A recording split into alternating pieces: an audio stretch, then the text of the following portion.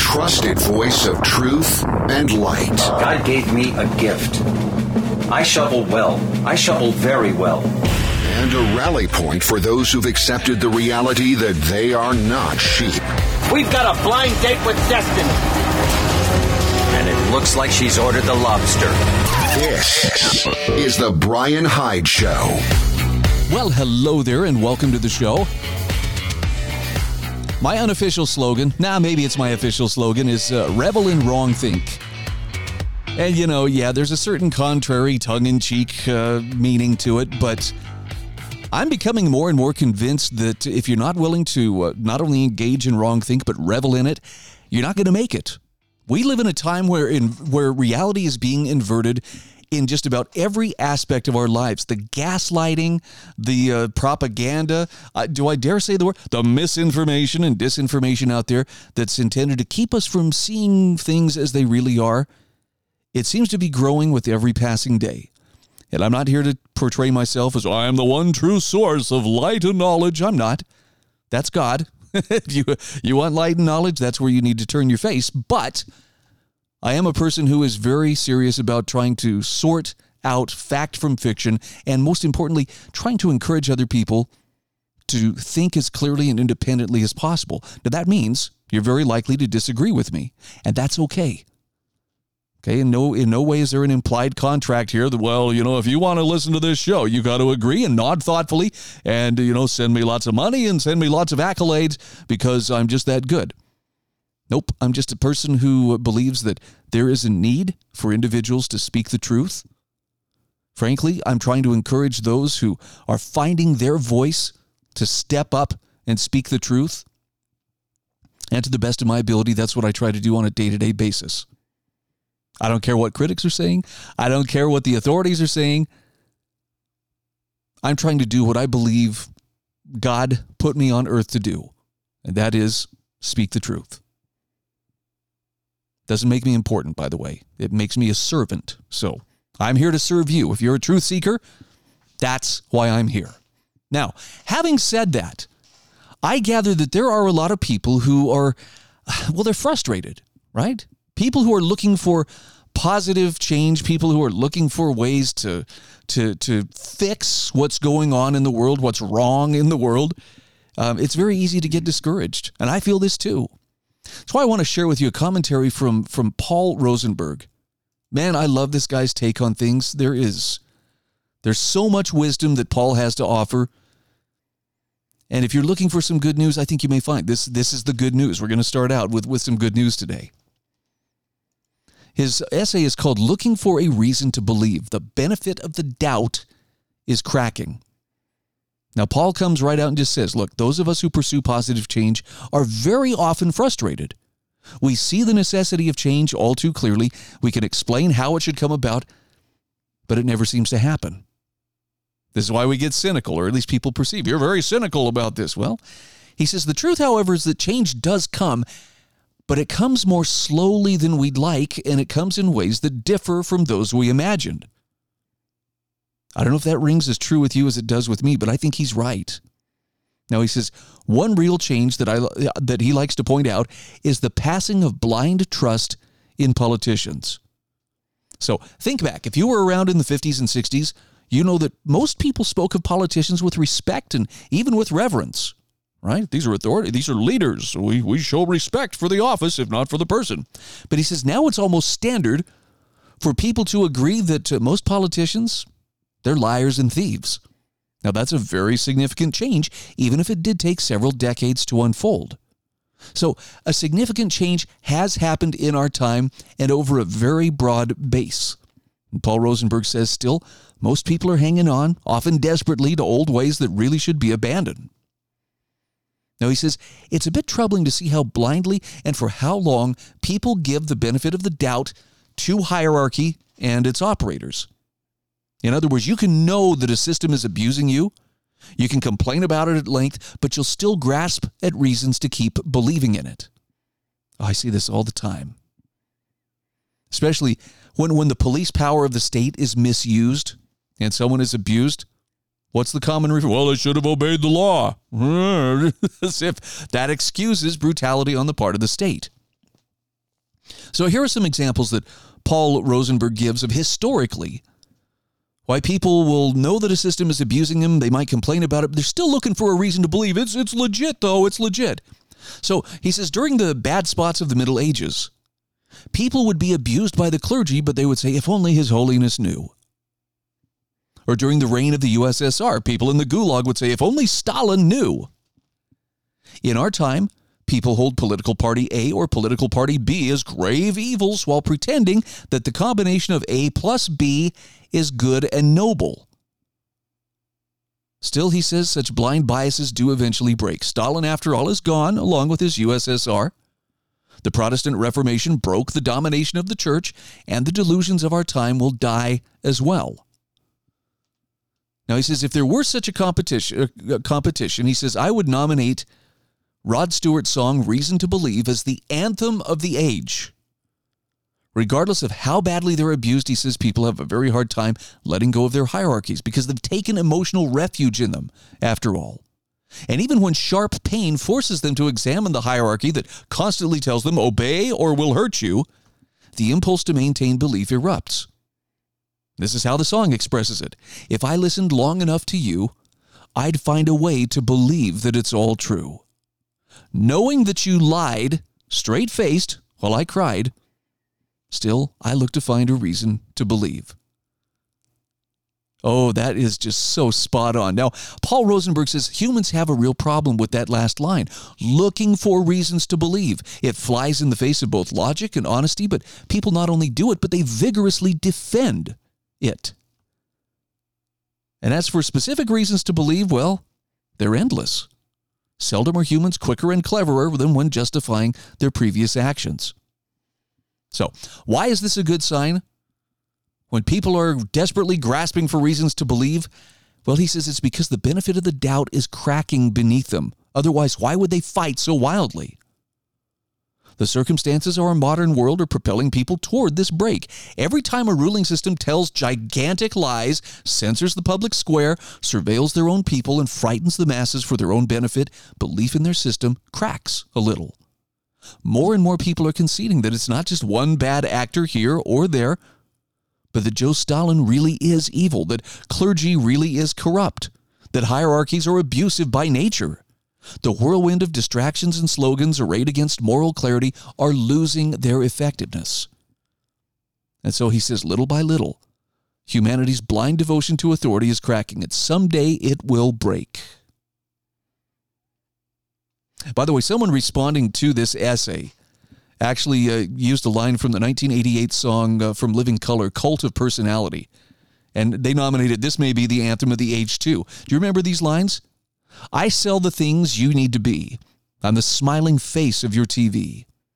Oh, I'm the cult of personality. I exploit you. Still, you love me. I tell you 1 and 1 makes 3.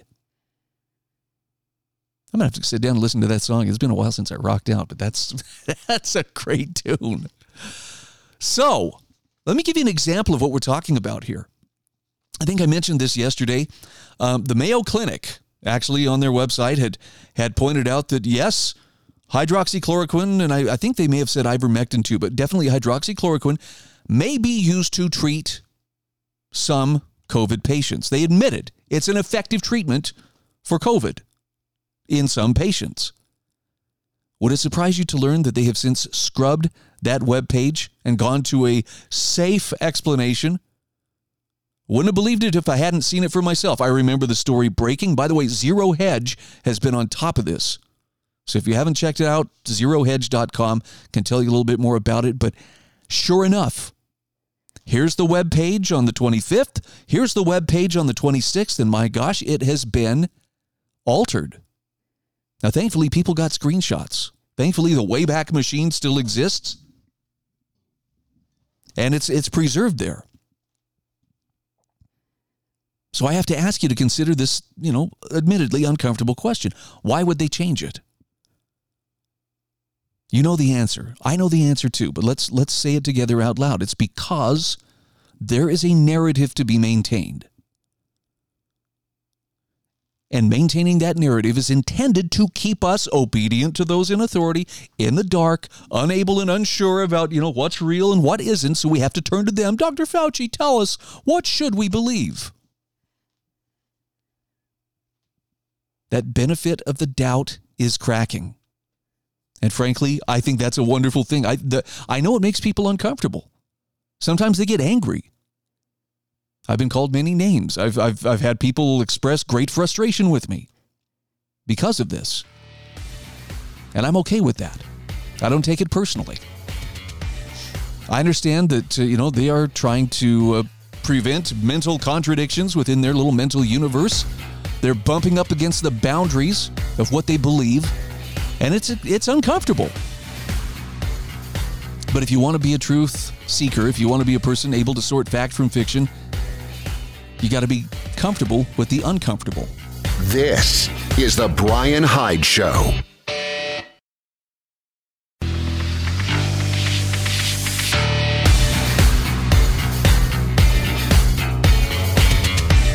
This is the Bryan Hyde Show. Hey, welcome back to the show.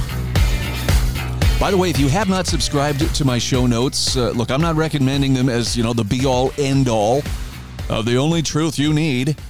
We all need truth, and we need it from multiple sources, but we need to be able to recognize it, which means we've got to sharpen our own thinking abilities. But I do provide some pretty good food for thought on a day-to-day basis, and I would encourage you, if you're so interested, please go to my website, thebryanhydeshow.com. Bryan is spelled with a Y. Hyde is spelled with a Y. And consider subscribing. I'll drop a copy of those show notes in your email inbox each day that I do the show, and hopefully you can find, some food for thought in the different commentaries that I share, the articles, as well as links to the various guests that I have on the program. Found a dandy on intellectualtakeout.org, and this is from Jeff Minnick. I thought it was timely because, frankly, I don't know about you, but no one is likely to mistake me for a cultured, sophisticated man about town. But that doesn't mean that I can behave uncivilized. In fact, I think, frankly, we see a lot of uncivilized behavior. Oh, what was the video I saw the other day that just blew my mind? A guy out there playing his electric piano in public. He's a busker, okay? He's playing music, singing songs, and, has a little, container out there for people to drop tips in if they appreciate his music, which they did.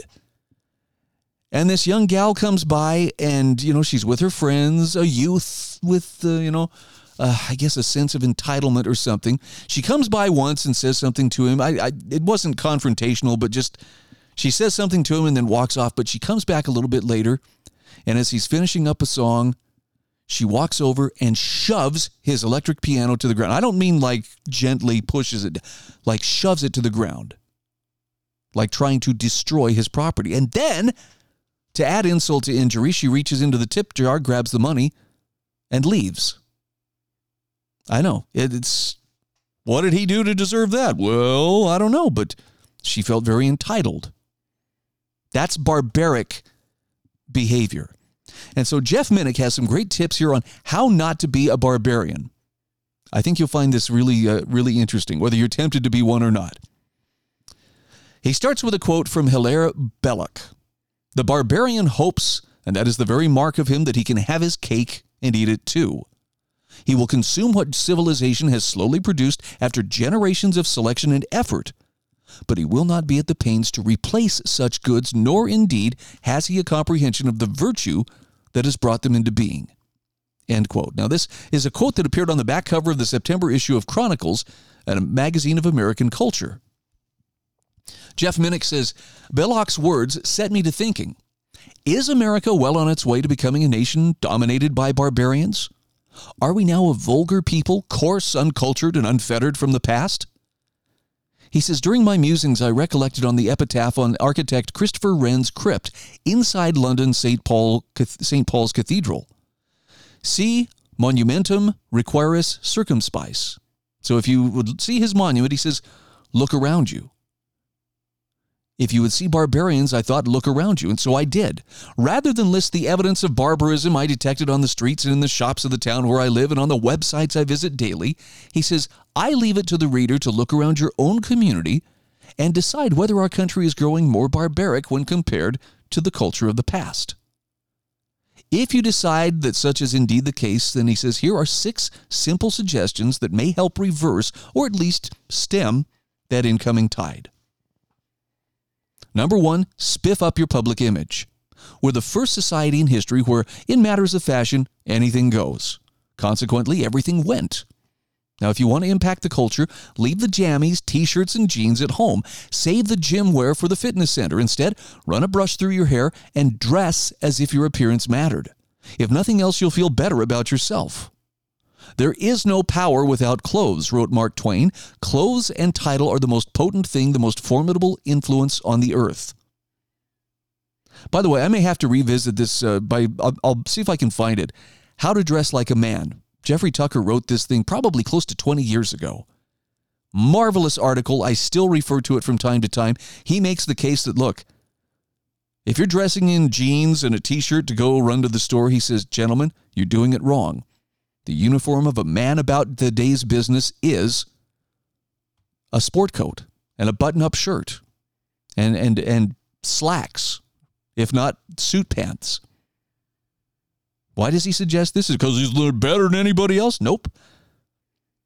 It's because a man who is about the business of life should take himself seriously, and by dressing as if you take yourself seriously, other people can take you seriously as well. Okay, I'm getting off on a tangent, but let's go back. Next suggestion from Jeff Minnick. Cut the obscenities. Stop throwing F-bombs. Knock off the casual cursing. Quit playing jacked up rap while driving with your car windows open. If thought corrupts language, George Orwell famously wrote, language can also corrupt thought. Crude oil must be refined to be of value and useful. The same is true of language. Number 3, he says, brush up on your manners. These days, even practicing the basics of etiquette will make you look like Cary Grant or Emily Post. Use please and thank you. Hold the door open for that elderly lady behind you. Write thank you notes. Try to pace yourself while eating rather than plowing through a meal like a machine. Manners maketh man, runs the old adage. Manners also preserve civilizations.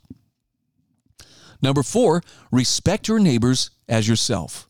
If you can't love them, at least respect them. Until they prove otherwise, the people you meet throughout the day deserve the same regard you desire for yourself. A person's a person, no matter how small, Dr. Seuss famously wrote. This show of respect extends to any politicians, telemarketers, and journalists you may encounter. Number 5, Jeff Minnick suggests study the past. Ignorance may be bliss, but it's impossible to understand or defend something when you know little about it. This instinct as to the enduring value of the past is, one might say, the very basis of civilization. That's what John J. Chapman wrote in Memories and Milestones.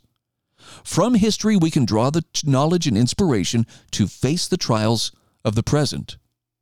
Very true. By the way, when you do study history, something you will quickly start to recognize is, as the preacher says in Ecclesiastes, there is nothing new under the sun. Finally, number 6, be courageous in defending the truth. Truth and courage may sometimes seem in short supply in 21st century America. But the COVID pandemic, the battles over what our schools should teach, and resistance against the deep state have produced a battalion of mostly unsung heroes, men and women who resisted mockery and threats to stand fast for their beliefs. To preserve a civilization always requires courage. Thomas Sowell noted if the battle for civilization comes down to the wimps versus the barbarians are going to win. So be polite, be respectful when possible, but don't be a wimp. Now he says, with the exception of the last 2 points, these tactics for the preservation of civilization may seem trivial. If we review Belloc's brief analysis of barbarism, however, we find that fashion, etiquette, respect, and morals are what civilization has slowly produced after generations of selection and effort. Learning about the past and defending its truth give us comprehension of the virtue that has brought them into being. And I love this thought that he concludes with, a garden untended grows only weeds. A civilization neglected will do the same. I don't know why, but that one spoke to me today. I'm not accusing you or anybody else of anything, but I am going to say that Jeff Minnick has a great point here. Do you want to turn the tide? Notice, this all starts with yourself. Be the kind of person who will defend the truth. Be the person who studies the past and knows how we got here from there. Respect your neighbors the way you would want to be respected. I mean, how simple is that? Live the golden rule. Brush up on your manners.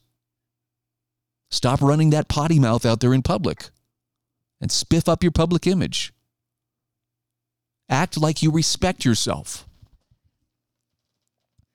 Seems pretty simple. Well, is it going to really change things? The answer is yes, it will. Albeit in small ways and right there where you happen to be standing. But yeah, the change is real. And even if it's only you that's changed, that's still a net change. You're offering that one improved unit to society that Albert J. Nock so famously wrote about. All right, got to take a quick break. Back in just a moment. This is the Bryan Hyde Show.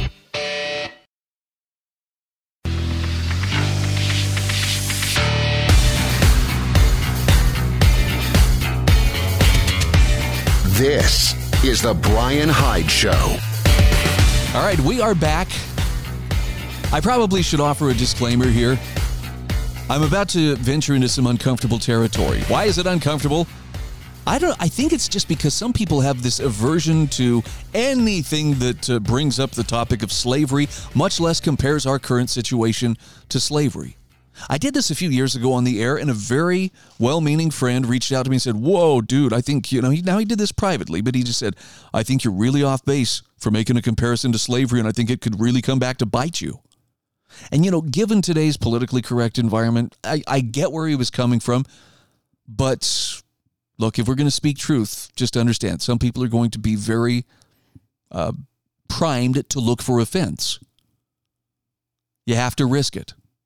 Yes, they may call you names, and they may, cast aspersions and whatever. Let them. But we got to continue speaking the truth.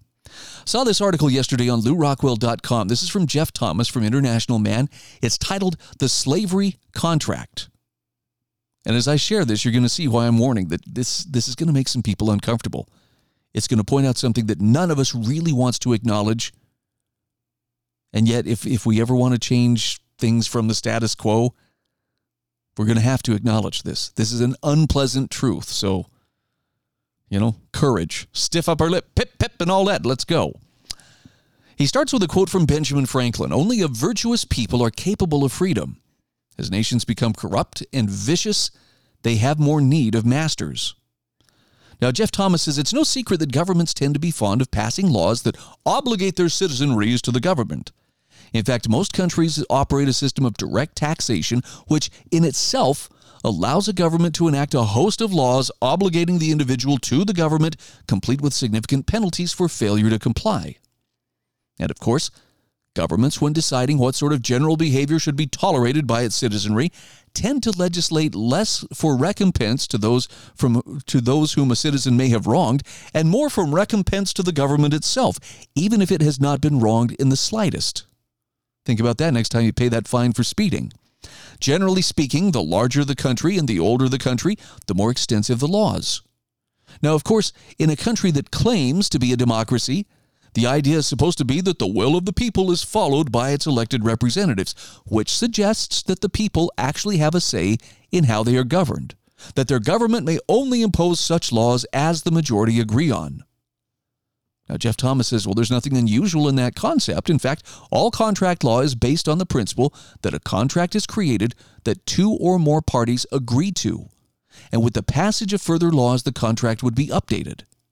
However, he says, if I were to ask you to show me a copy of your current contract with the government, I'm guessing that not only could you not produce one, but that it never occurred to you that you should expect one. That being the case, the only way that we could cobble together a contract would be to list a set of general principles under which you are presently governed. Now, he says, we can use the U.S. law as an example, but much the same laws are common in many other countries. For the sake of convenience, we shall use the terms servant and master to describe you and your government. Okay, get ready. Here's where the discomfort's going to start kicking in.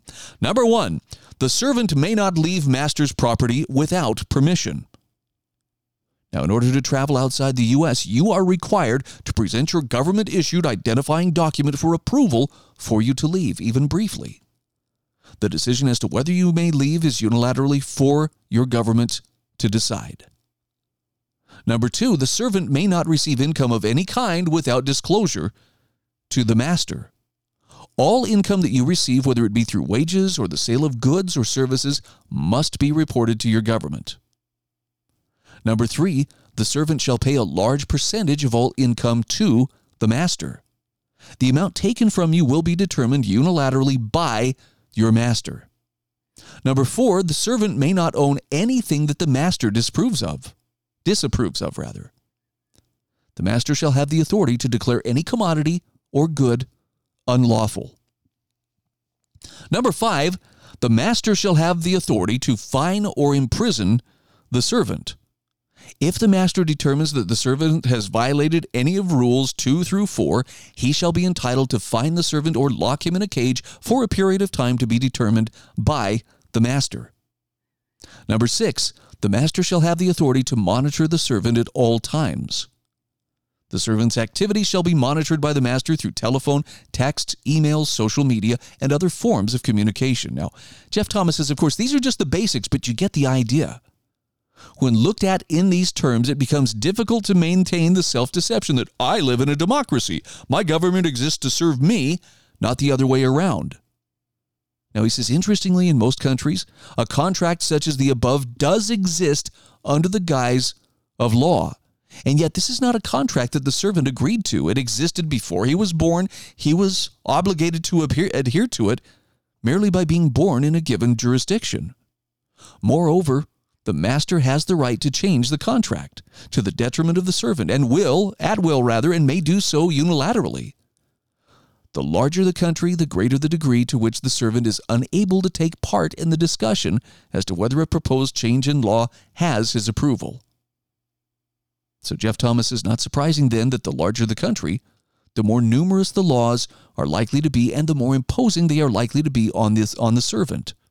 Still, the relationship of master and slave exists most everywhere on the planet to one degree or another. And it's understandable if the reader concludes, yeah, well, it's the same no matter where you go. What are you going to do about it? And yet that's not exactly true. Jeff Thomas says it's not the same everywhere. There are countries, for example, that have no direct taxation of any kind. The individual, therefore, is not required to disclose his income to his government. Similarly, in countries where there's no tax on property, the government doesn't have the power to confiscate property for failure to pay a tax. Also, there are borders between some countries that are porous. Nationality documents are in some cases merely waived at border agents and in some cases dispensed with entirely. Most governments declare some items to be illegal, but the first world appears to have a lock on regulating or outlawing virtually every commodity. And of course, the monitoring of the populace is quite unequal. The more sophisticated the technology in a country, the greater the surveillance. Now, this does not mean that you have to live in a hut in the jungle to escape surveillance. It does not mean that many countries simply cannot afford. It means rather that many countries simply cannot afford to fund or choose not to fund maximum surveillance. Now, Jeff Thomas says the bad news is that in any country, we're enslaved by our government to one degree or another. The good news is that we can, at least at the present, vote with our feet and choose to reside in a location where we have greater autonomy. In some locations, far greater autonomy. So I'm curious, does that give you some discomfort? Does that give you a little cognitive dissonance to see things pointed out in terms of the master and servant relationship? I mean, look, I'm shocked too when I consider for how long I was able to believe that, no, it is right and proper that someone should be telling me what to do and micromanaging every aspect of my life and sending men with guns and badges to hurt me if I don't do what they say. You understand the difference between that and actual crime where there is an actual victim? The state likes to play the victim. In fact, it is the greatest pretender of, oh, look at what a victim I am.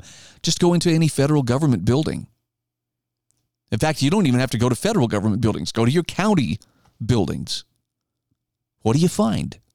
Metal detectors, guards, reminders, cameras, ubiquitous surveillance, and the reminder that nothing is allowed in here with which you might actually defend yourself. I'm sure if they could get away with it, they would make us strip naked before we went in just to, again, keep us in that subservient mindset. By the way, this is not the same in all jurisdictions, but I think you get the idea. Mentally, it's supposed to remind you who's really in charge. But do you ever get that sense that, yep, I'm in charge when you walk into a government building? I sure don't. I think it's mentally set up to just make sure that we understand our place in the pecking order, and our place is right there licking the boots of master. Small wonder that I keep my distance from any chance to go into those buildings. I had to go into the Social Security office here locally a few months ago, helping my son. He had to, we adopted him, so he was getting his name change all sorted out, getting his driver's license all sorted out. And I got to give credit. I have a clip-on pocket knife that always resides in my pocket, and I walked into the Social Security building, and of course, being a federal building, there are no weapon signs everywhere. And I got to give credit to the guard who was sitting there. He was very cool, very chill. He just motioned me over and he says, hey, just drop your knife in your pocket. I was like, oh. And then I start seeing the signs. I'm like, I get it. But rather than making a scene, sir, you cannot have that weapon in this place, he just said, make sure it's out of sight. Something tells me that guy is on the right side of things. Even if the policies aren't. I'm just grateful for people with common sense and people who understand. There's really nothing to fear from the citizenry. Unless, of course, you're planning to do something to them for which they might push back. This is the Bryan Hyde Show.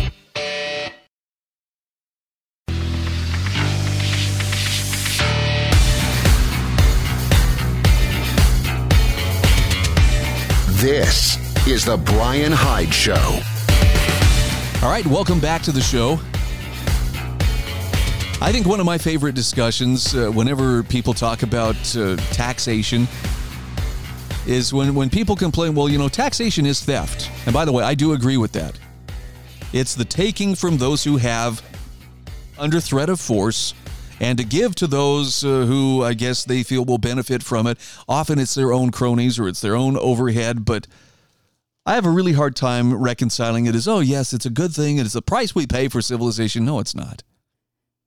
It's theft, and again, it comes with the promise of you will give us your money or men with guns and badges will come and hurt you. And sadly, we have enough people brainwashed into believing, no, this is normal and it's good. I really love, though, the commentary that Thomas Walker Worth made for Foundation for Economic Education. This was back in January. This was published. By the way, this is today's article of the day. So if you want to check this out, it's on my show notes at thebryanhydeshow.com for September 27th, 2023. It's titled, Don't Ask Who Will Build Roads. Ask, do we even want roads?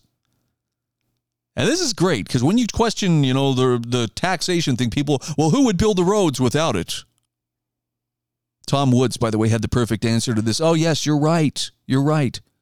We would all build homes, and we would build businesses and libraries and schools, and then just stand there from afar looking at each other with, oh, what do I do?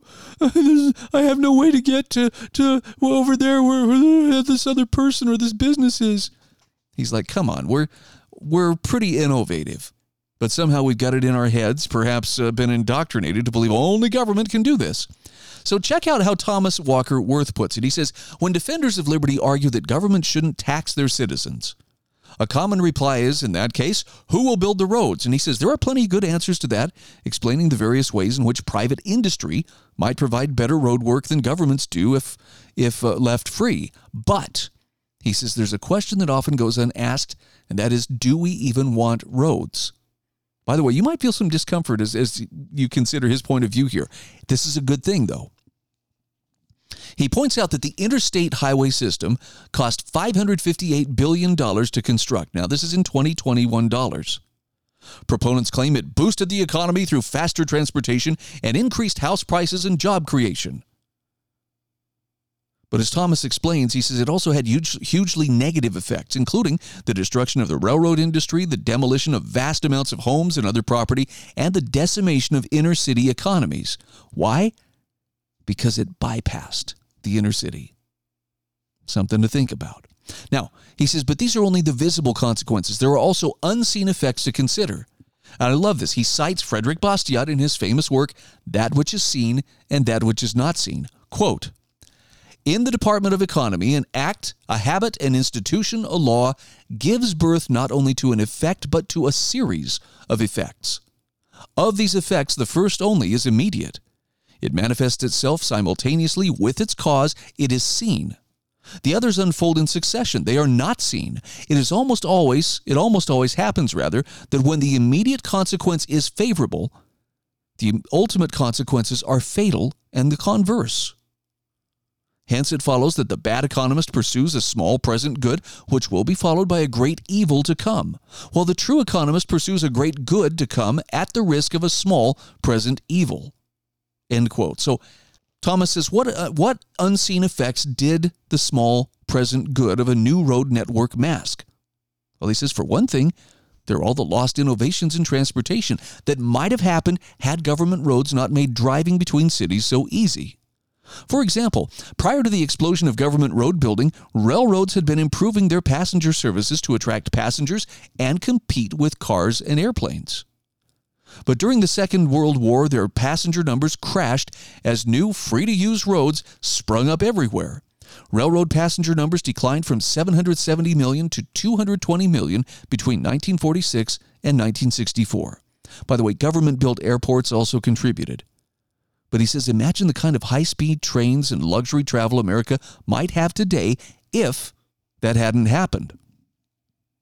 Another lost innovation is local aviation.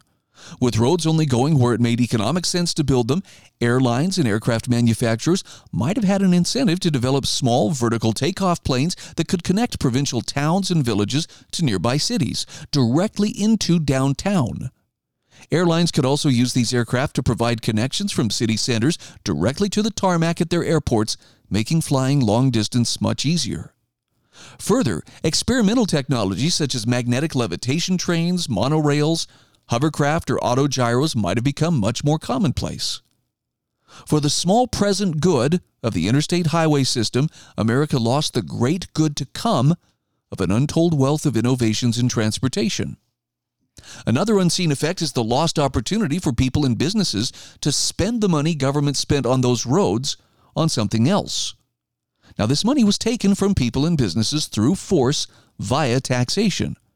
Without that, even if it wasn't spent on other kinds of transportation, the money would have driven more economic growth, further enriching the potential innovations in technology and quality of living we might have seen.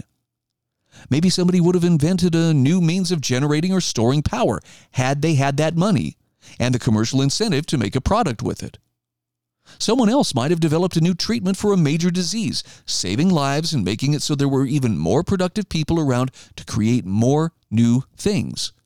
Ultimately, transportation and daily life could have benefited in ways barely imaginable today. Moreover, he says it's not simply a question of the government using money that might otherwise have been used differently. It's also a question of how well that money was used, how well the resulting product reflected what people actually needed. The planners of the interstates and their urban equivalents, such as Robert Moses, didn't need to and indeed were unable to balance the value of their proposals against economic indicators of whether there was sufficient demand on a particular route to justify a new road, given the existing roads or railroads or air services or such barriers as topography and people's homes and property. As Ludwig von Mises explains in Liberalism, a socio-economic exposition, he says, for the construction of a railroad from A to B, several routes are conceivable.